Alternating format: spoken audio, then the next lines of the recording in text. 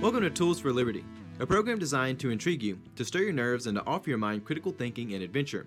I am Jay Dillon Proctor, and here with me in Chord Purgatory is Amanda Sparrow and Anthony Allegria.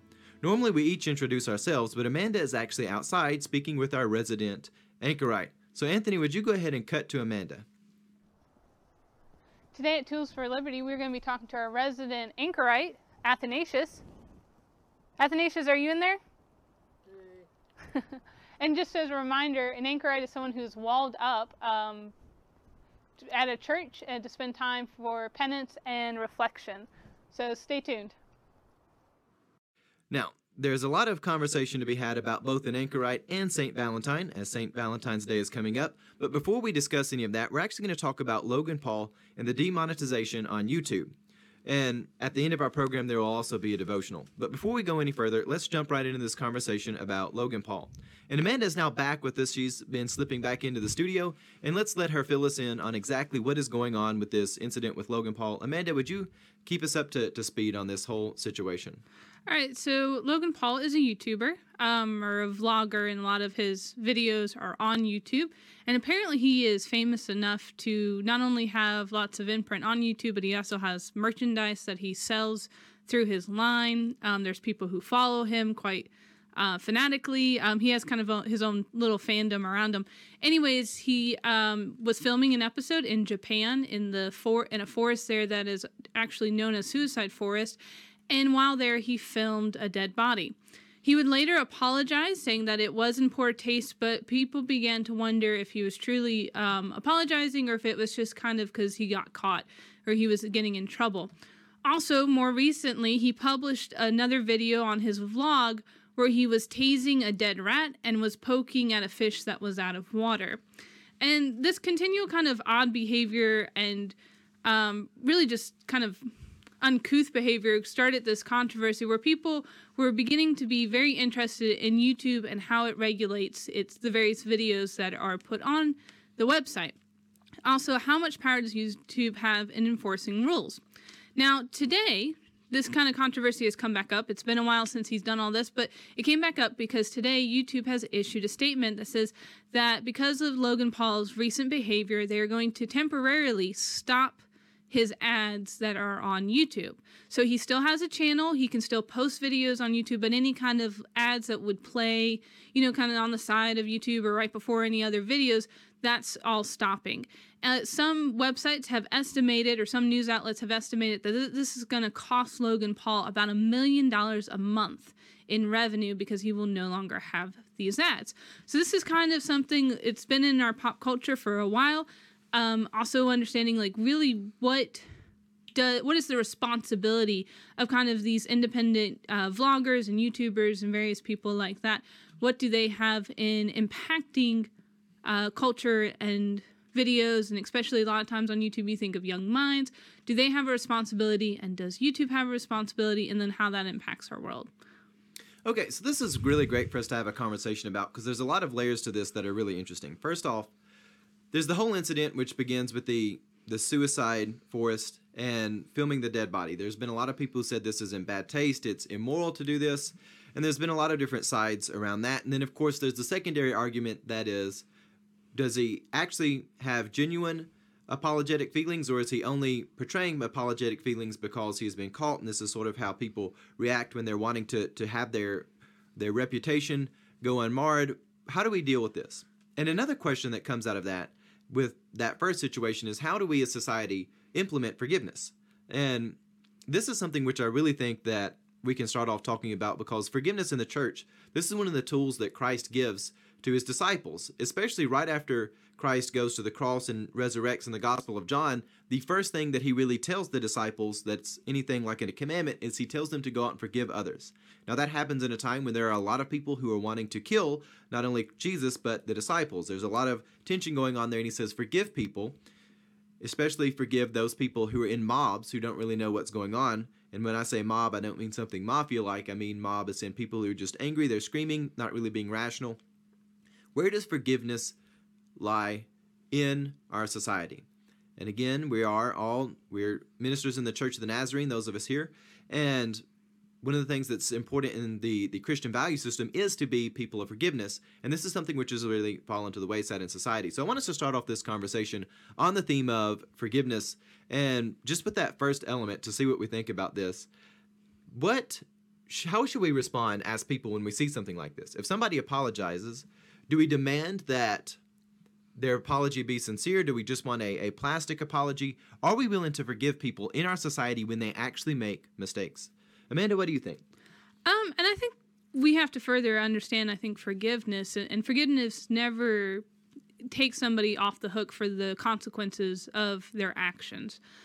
Forgiveness doesn't necessarily say that, what you did was okay, right? It really is just saying that responsibility for taking the penance or getting the penance is going to rely on something else. It's where, especially when Christians forgive someone, they're basically saying God is the one who will ultimately decide the consequences for what your actions.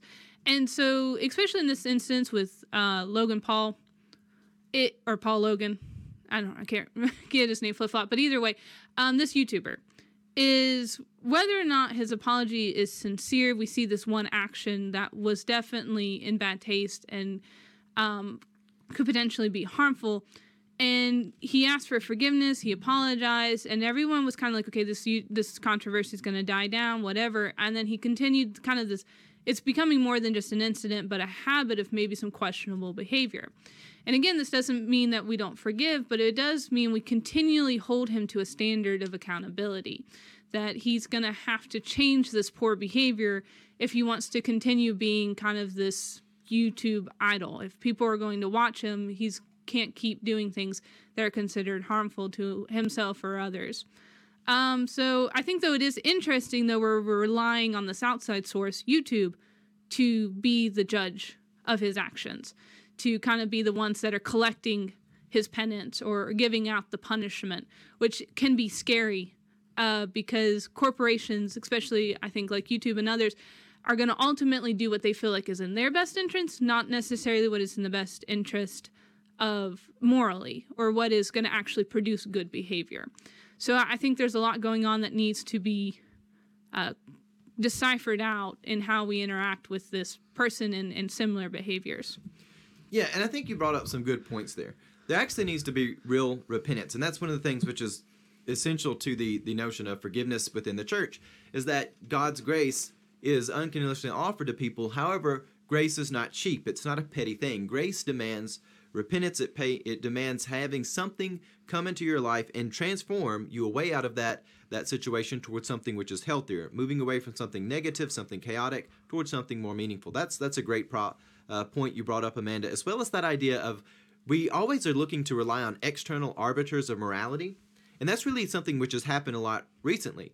And even you do see many companies, even YouTube, a lot of people want to really point at YouTube for censoring different people and whatnot. But if we really look at this, I'm not so sure that YouTube, and I could be completely wrong in this, is the one who is doing it as opposed to they're doing it as a proxy of the mob mentality and culture. I don't know that YouTube itself is the true arbiter of all of this drive, but I do think there is a mob mentality which overlaps into YouTube, where we have the mob mentality which wants to be the external arbiter of morality. So, like, for instance, in this case, everybody's mad at me, so I throw out an apology, and we move along. The mob demands it, so we're going to comply with it. And again, YouTube, whenever the mob demands things of YouTube, they want to comply with that too. There's this external mob mentality in our culture, where instead of being rational and actually having a solid value system, we're relying on these external arbiters of morality. Anthony, what are your thoughts on this whole situation? Well, my thoughts are mostly concerning YouTube. Personally, I feel like, they're their own corporation, their own website. I think that they should be able to censor whatever they want to, so long as they're forthcoming and honest about what they're doing. I think that they should be allowed to do what, censor whatever they want to within, the legal right. And so I'm not really bothered by whether or not YouTube should have blocked his ads. But I'll also say for Logan Paul, it's not a very good case for him whenever he's, mutilating things and otherwise filming dead bodies. That's not any good. But It certainly is in poor taste. And to just build off what you were saying a little bit, companies do operate differently than something which is a government agency. However, we should not, again, whether we're looking to government or a corporation, we do not find our morality in these external forces. God is the source of morality. We should not idolize these things and say that these are the source of morality. But you do bring up an excellent point about they should be forthcoming about who they're censoring, because there does seem to be some inconsistency in how they do that. And a lot of times people want to point to this along political lines, but I really think it's more along the mob lines. Where is the cultural mob at this point in time in society? And I feel like that's one of the things which really pushes a lot of what's going on. There were some scandals which went on with YouTube back this last fall. They had some videos which were online available which were inappropriate, involving children in a very malicious, very dark and evil way. I'm not going to get into it. It was adult content portrayed as children's content. Horrific stuff that was left up for a long time because the mob really hadn't put their aim there yet. And once it got the culture's attention, they went ahead and pulled it. And so there's this bad problem where the mob is able to manipulate what forces are at play in society, and that's a really bad thing. And we've got to get back to having a personal stance of personal morality in society. So really, I think one of the solutions we have to this is getting back to personal morality, because I think we can all agree that this was in bad taste. Mm-hmm. No? Yeah. Okay, so we're all in agreement that this is bad taste. Mm-hmm. And there's always this need that we build up things from the inside with nice personal morality, and that is how we go out and we make the world a better place. We don't just wait to see what the mob tells us that we do. We build personal morality there. Yeah, well, I mean, some people might be like upset at YouTube for doing this. I'm sure the followers of Logan Paul, who weren't too appalled by what took place, I'm sure that they're like, man, he shouldn't be missing out $1 million a month. But again, my point is like, there's some other medium that he could use out there somewhere to shoot his videos. And, that might just be tough luck for him. But YouTube is their own website. I think that, they should be able to reserve the right. And again, just so long as they're honest about what they're doing, which is kind of funny because it's like, should I have to say that they should be honest about what they're doing? But they're not always. Not everyone is. But, just so long as they're honest, I think that they should have the right to do what they want with their own property and their business. Yeah, I think you're right. And which takes us to the next sort of level, is the whole idea with the monetization, because we are a new startup channel at the time of the making of this video, and we have a budget of zero. We're all we do not make $1 million a month. Certainly not. And for the future reference, anybody feeling a call to ministry, do not be expecting that. We fund this all out of the goodness of our hearts and out of our spare time to make this happen. Which, that being said, if you do enjoy the program, please subscribe and share it and build our viewership. But the question is, when somebody makes a mistake, should they pay the price of their whole life being taken away from them? Should their livelihood be stripped from them? Because this is a theme we've seen lately. And again, it appears that it happens over political lines, and it is connected to politics. But I think politics is the medium in which the mob of the modern age is taking place. We've seen mobs all the way back in the ancient world. There was a mob that took Jesus to the cross. There are mobs which come up, and sometimes they're in political clothes, sometimes they're in other things. That's where they're at now. But this mob mentality is a bad thing, and I just want to have y'all's thoughts. Do you think someone should lose their whole livelihood over one mistake, or do you think if they're genuinely repentant that should not happen? What do you think, Amanda? I think there's not a quick or easy answer to that, only because I don't think Logan Paul should be strung up, by his fingernails and beaten in the town square or anything like that. And it becomes, I guess, a little bit more weird because it's not a legal issue. He didn't technically do anything illegal. So there's no structured body that is presiding over him. It is the mob mentality. And I think that's the thing that, as Christians, especially when we feel like we're standing up against somebody, whether it's evil or just stupid, and we're in the right, it's very easy to get caught up in that mob mentality, and we want to demand justice. And so we have to see, does the punishment fit the crime, so to speak? Does all the things that he has done, does that then qualify him to lose this income?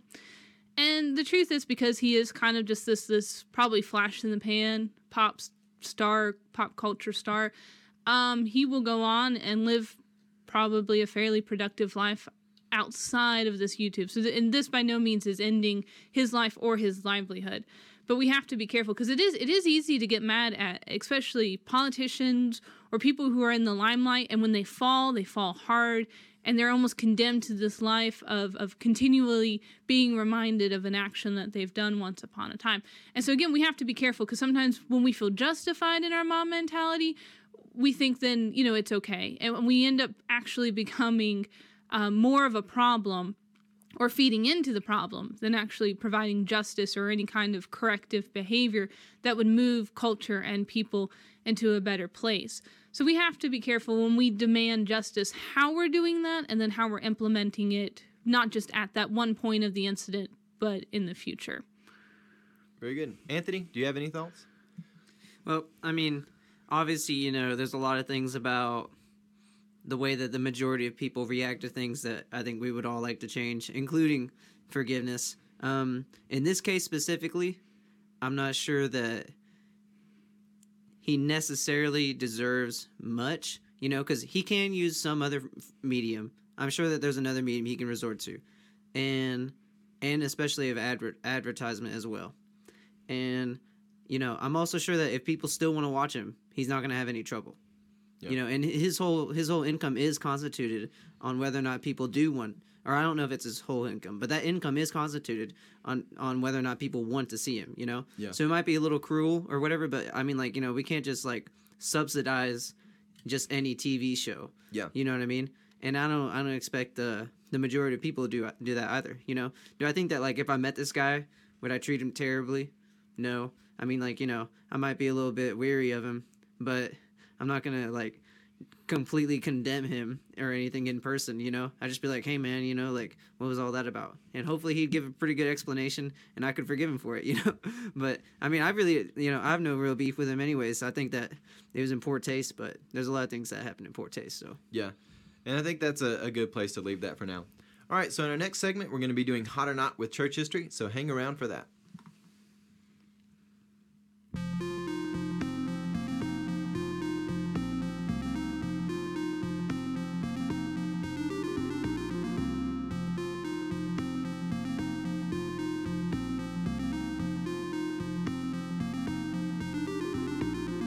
Alright, so for this segment, we're going to be doing some church history through Hot or Not. In this segment, we will examine 2 items from church history. They may be saints, doctrines, or any substantial feature from church history.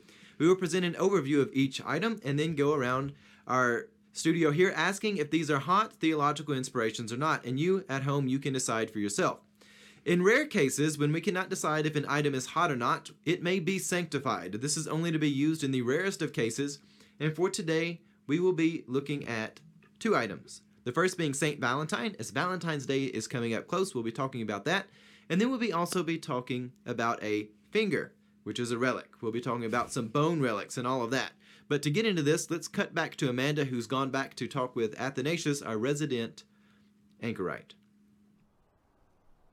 All right, so today we're going to be talking about St. Valentine. So we've decided to consult our resident anchorite, which is someone who is willingly walled up for reflection and penance. And so we're here with Athanasius. And Athanasius has been with us for about 12 or 1300 years. It's been so long we've lost the records. But anyways, he's been here a while, so he should be an expert on St. Valentine. Athanasius, do you have something for us? Oh, I don't think we need your junk mail. No, I'm looking for something about St. Valentine. Oh, here we go. Okay. Thank you, Athanasius. So we'll be reading this and looking more into it and talking about St. Valentine, so stay tuned.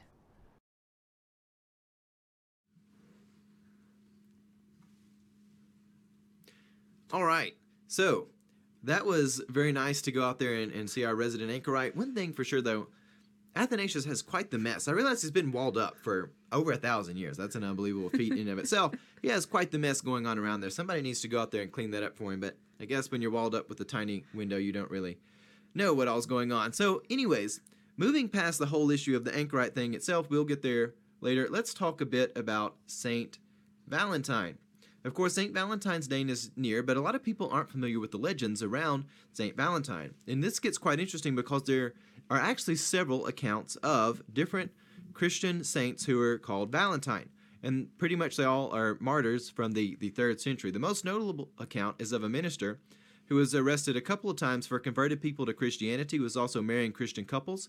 There's an element of the love theme that we get from that idea of marriage. And this was done so that husbands did not have to go off to war.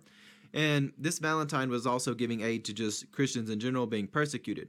But there's a few more details in this story, and I'm going to go ahead and let Anthony share us this story. Legend has it that this Valentine was under house arrest with a judge.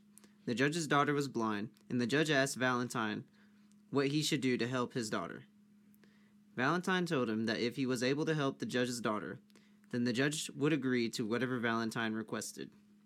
Valentine placed his hands on the girl's eyes, and her vision was restored. The judge broke all the idols in his house, fasted for 3 days, and was baptized, along with his entire family and household, which had about 44 members. The newly converted judge released all of his Christian prisoners. He always refused to renounce his faith, and was arrested again, eventually martyred on February 14th. Valentine, that is. The year is contested for his death. Okay, so that is the story of St. Valentine. Thank you much for reading that, Anthony. Of course, whenever Athanasius passes on from this life, we're going to have to find a new person to wall up out there. And I think Anthony, he does a good job reading things. He may not make a bad anchorite. You know, man, I could spend maybe like 2 weeks being housed up over there, enjoy the church services, and, maybe someone come by and ask for prayer, but are you convicted to be walled up? All right, so seriously, let's talk about St. Valentine, because it's an interesting story. There are other accounts of people named St. Valentine. They're basically all Christian martyrs. We don't know much about them. Now, the Valentine, which we just shared the story of, that was in house arrest, he heals a judge's daughter. There's actually archaeological evidence to support his existence, and that gets a little bit hairy, and the details are out there. We'll discuss that at another time. But for now, what do we think of this saint, St. Valentine? Hot, not, or sanctified? We all hear about Valentine's Day. Amanda, what are your thoughts on Valentine and his healing of the judge's daughter? I think it's really interesting we're doing hot and not on Valentine's, especially, I guess, with all the different connotations you can get with all the words I just said. But I think an interesting part of his story is that he heals this daughter, and some retellings of the story has her as a child. I think that's probably one of the older versions, and newer version has her as an adult, so that there can be some kind of like love story between her and Valentine. And it's interesting. We've talked about it a little bit. There's this movement of where we want to kind of over romanticize everything, and yet Saint Valentine's story, all of them, like Dylan said, there's several different versions and different people who may have taken up this role as Valentine or known as Valentine.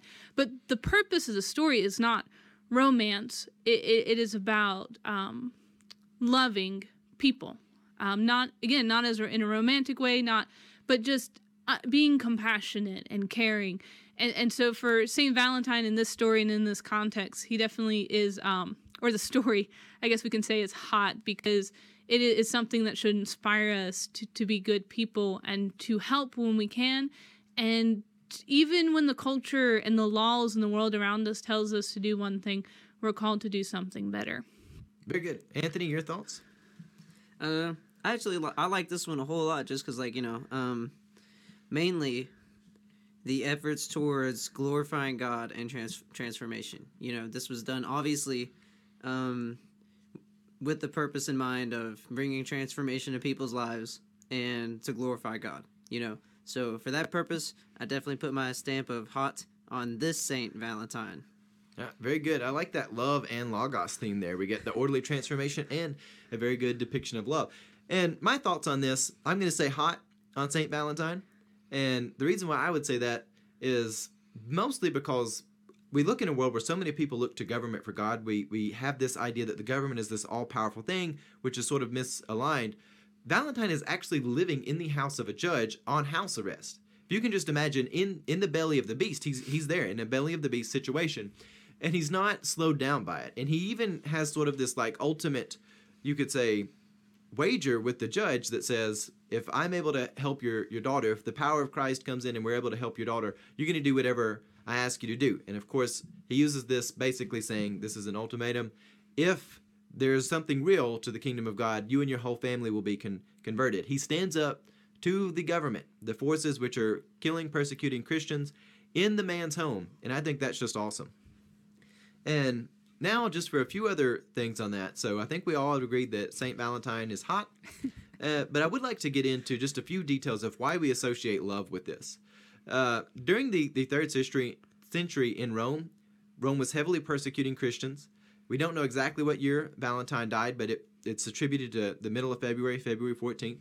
And of course, in this legend is that he was marrying Christian couples so they wouldn't have to go into the army. The husbands wouldn't. And again, that's because they were persecuting the Christians. There's a reason they were trying to keep them out of being perpetuators of people who were killing basically their. Long story short, it's not what you would think. It's not like people who are dodging military service or anything like that. There's actually a little bit more context with that. But the marrying of couples thing is really the theme there. However, another reason why we associate love with St. Valentine is because in the medieval world, there was a belief that birds, they begin mating in the middle of February. So somewhere in the middle of February, birds start mating. February 14th, it's the middle of February. And on the Feast of Valentine, there's this idea that couples are starting to come together. The birds are coming together. So there's this medieval tradition of love in the middle of February. And that is also just a correlation that happened that got a little bit more merged as time went on. So that's the history of St. Valentine. As we are getting close to that, we all agreed that it's hot. Before we move along, though, there's this one thing that I would like us to bring up. Amanda said something really interesting about how people want to over-romanticize everything. Sometime in the future, we're probably going to do a whole podcast around this theme. We have lost this ability for healthy friendships in the modern world. Everybody wants to say, oh, it's a bromance, it's a relationship, there's something going on weird. And it's ruined both real romantic relationships and also the idea of friendships. It's crippled both of those as the lines have tried to get blurred and wedged in different directions. There is a role for love that is transcendent to the idea of just the eros love. And that's something which is really important. But let's not spend a lot of time on that for now. Let's keep going with Hot or Not, and let's talk about bone relics. So Anthony, would you tell us a little bit about bone relics? Throughout church history, people have been collecting relics, giving notoriety to items as having some special relevance. For some, they view the relic as having mystical and supernatural abilities. For others, their connection to the past. It's not uncommon for people to keep bone relics. Going back to the Middle Ages, peoples have been collecting bone fragments of saints with the intent of preserving them and preventing them from being lost to time. They have been given as gifts, put on display, and even fought over. When people could not read or write, they could come to the relic, involve themselves with the kingdom of God. An example of bone relics are the relics associated with Saint Anne, who is Jesus' grandmother. This is Mary's mother. There are several bone fragments of Saint Anne in our world. A portion of her finger bone is in existence, as well as a forearm fragment. Well, I'm going to go with not, even though I think relics in general is something that we need to approach very carefully. They're kind of like icons. The idea and tradition behind them have been lost, especially in the Protestant movement. We have seen in the past where they have been misused to manipulate people, so we've kind of thrown them all out. But they can serve as a purpose of teaching or preserving our history, and so that definitely is good. But there is something quite intriguing and almost unsettling about having a bone fragment. It's kind of like sometimes you'll pass a church that has the graveyard in the back of it. It makes sense, but then it's weird. I went to a church where the graveyard, you had to walk through the graveyard to get to the playground. So it's just one of those things that stays in the back of your brain as very odd. So maybe it's not, but it I don't know. I'll go with interesting. All right. But that was more leaning not. We'll say that. It's leaning in that direction. Anthony? Alright, so whenever we were putting this together, I made it pretty clear. No, I do not think that this is very hot at all. This is quite nasty, actually, especially we brought up a picture earlier showing the bone fragment, and this building absolutely beautiful, and then you get back to this pretty nasty bone fragment that's super old, and no, I don't find this to be anything that could be attractive at all. But I do think that it could serve some sort of purpose, especially for the purpose of remembrance. But I would really prefer to keep just about anything else, not part of their body, if we could find it. But as far as that goes, and they can be abusive, so I'm gonna put a not on this one.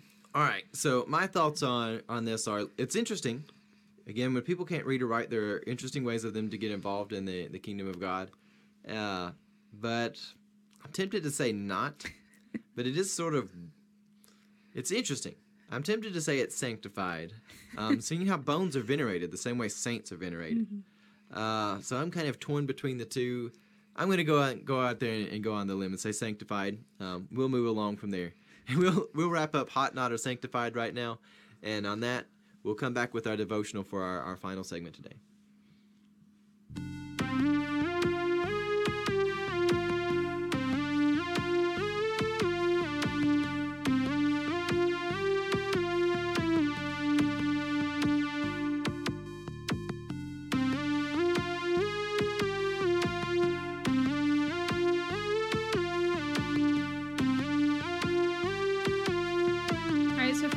Segment, we're going to do a devotional. This Sunday is Transfiguration Sunday. It is the last Sunday of the ordinary time season, and the next season is Lent, which will begin on Ash Wednesday, which will be this upcoming Wednesday. And so one of the texts, of course, the story of Transfiguration is found in Mark, but one of the complementary texts is found in 2 Corinthians.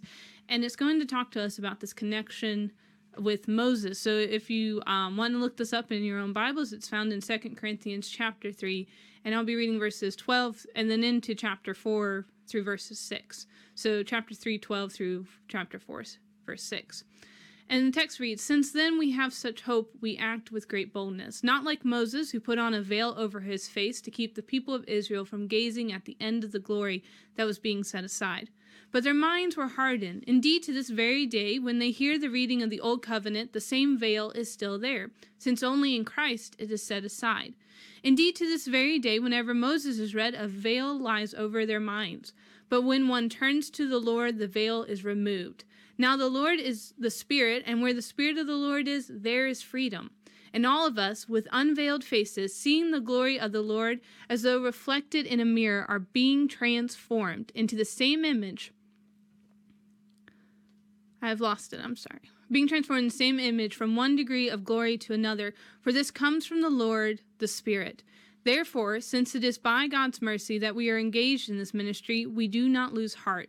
We have renounced the shameful things that one hides. We refuse to practice cunning or to falsify God's word, but by the open statement of the truth, we commend ourselves to the conscience of everyone in the sight of God. And even if our gospel is veiled, it is veiled to those who are perishing. In their case, the God of this world has blinded the minds of the unbelievers to keep them from seeing the light of the gospel, the glory of Christ, who is the image of God. For we do not proclaim ourselves, we proclaim Jesus Christ as Lord, and ourselves as your slaves for Jesus' sake. For it is the God who said, 'Let light shine out of darkness,' who has shone in our hearts to give the light of the knowledge of the glory of God in the face of Jesus Christ." This is the word of the Lord. And it's quite a long passage, and actually the lectionary has a much shorter segment, but you really have to read that passage in its fullest context to understand it. And that is the theme that God has always been redeeming. God has always been love. And that's something we have to be careful of, especially when we're reading Old Testament and New Testament passages. We create this false dichotomy in our minds that somehow God was different, interacted with the world differently. But anyways, the gospel, the good news of transformation, has been proclaimed since the foundations of the earth were laid. And yet people have only caught a glimpse at the heart of God. Israel, the people of God, saw the might and authority of God at Mount Sinai. But even then, they had no personal interaction with Yahweh.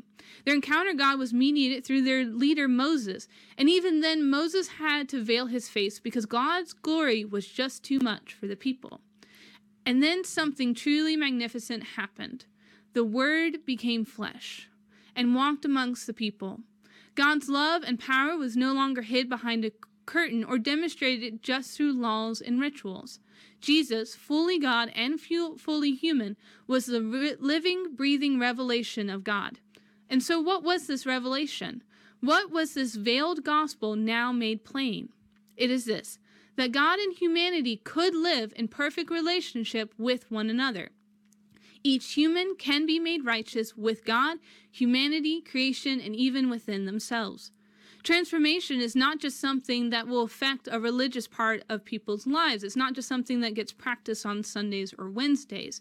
But this kind of transformation impacts every aspect, and that every aspect can be dedicated to God. And this is something interesting in the last part of it that says that the same God who spoke light into darkness, the same God who was creating order out of chaos at the beginning of creation, is the same one who every day speaks light and order into the chaos of our own lives. And we don't have to seek secret wisdom or hoard knowledge. Instead, it is freely given, and so abundantly so that it spills out of our lives, illuminating our world. We are transformed, glory unto glory. Glory that is not for ourselves, but that can be our own, because we have been transformed into the same character, love, and attitude that is found in Christ Jesus. All right. Well, thank you for sharing that with us, Amanda. And we're going to go ahead and wrap up our program today. Again, you can find our free podcast on iTunes, SoundCloud, or CastBox. Personally, I really like CastBox. And please download us and take us with you wherever you go. And if you really enjoy the program, please leave a comment or please leave us a review. Take a copy, a link to our program, and share it with people. You know that will help us out tremendously. If you want to help us out, please do help us out in the just simple manner of sharing our content. And on that note, we are Nazarene ministers with the Church of the Nazarene. I should clarify that. And a lot of times people ask me, sometimes you see me with the clergy collar on. It sort of depends on what activities of the week are going on. We do hope that you enjoyed our program, and please have a blessed day.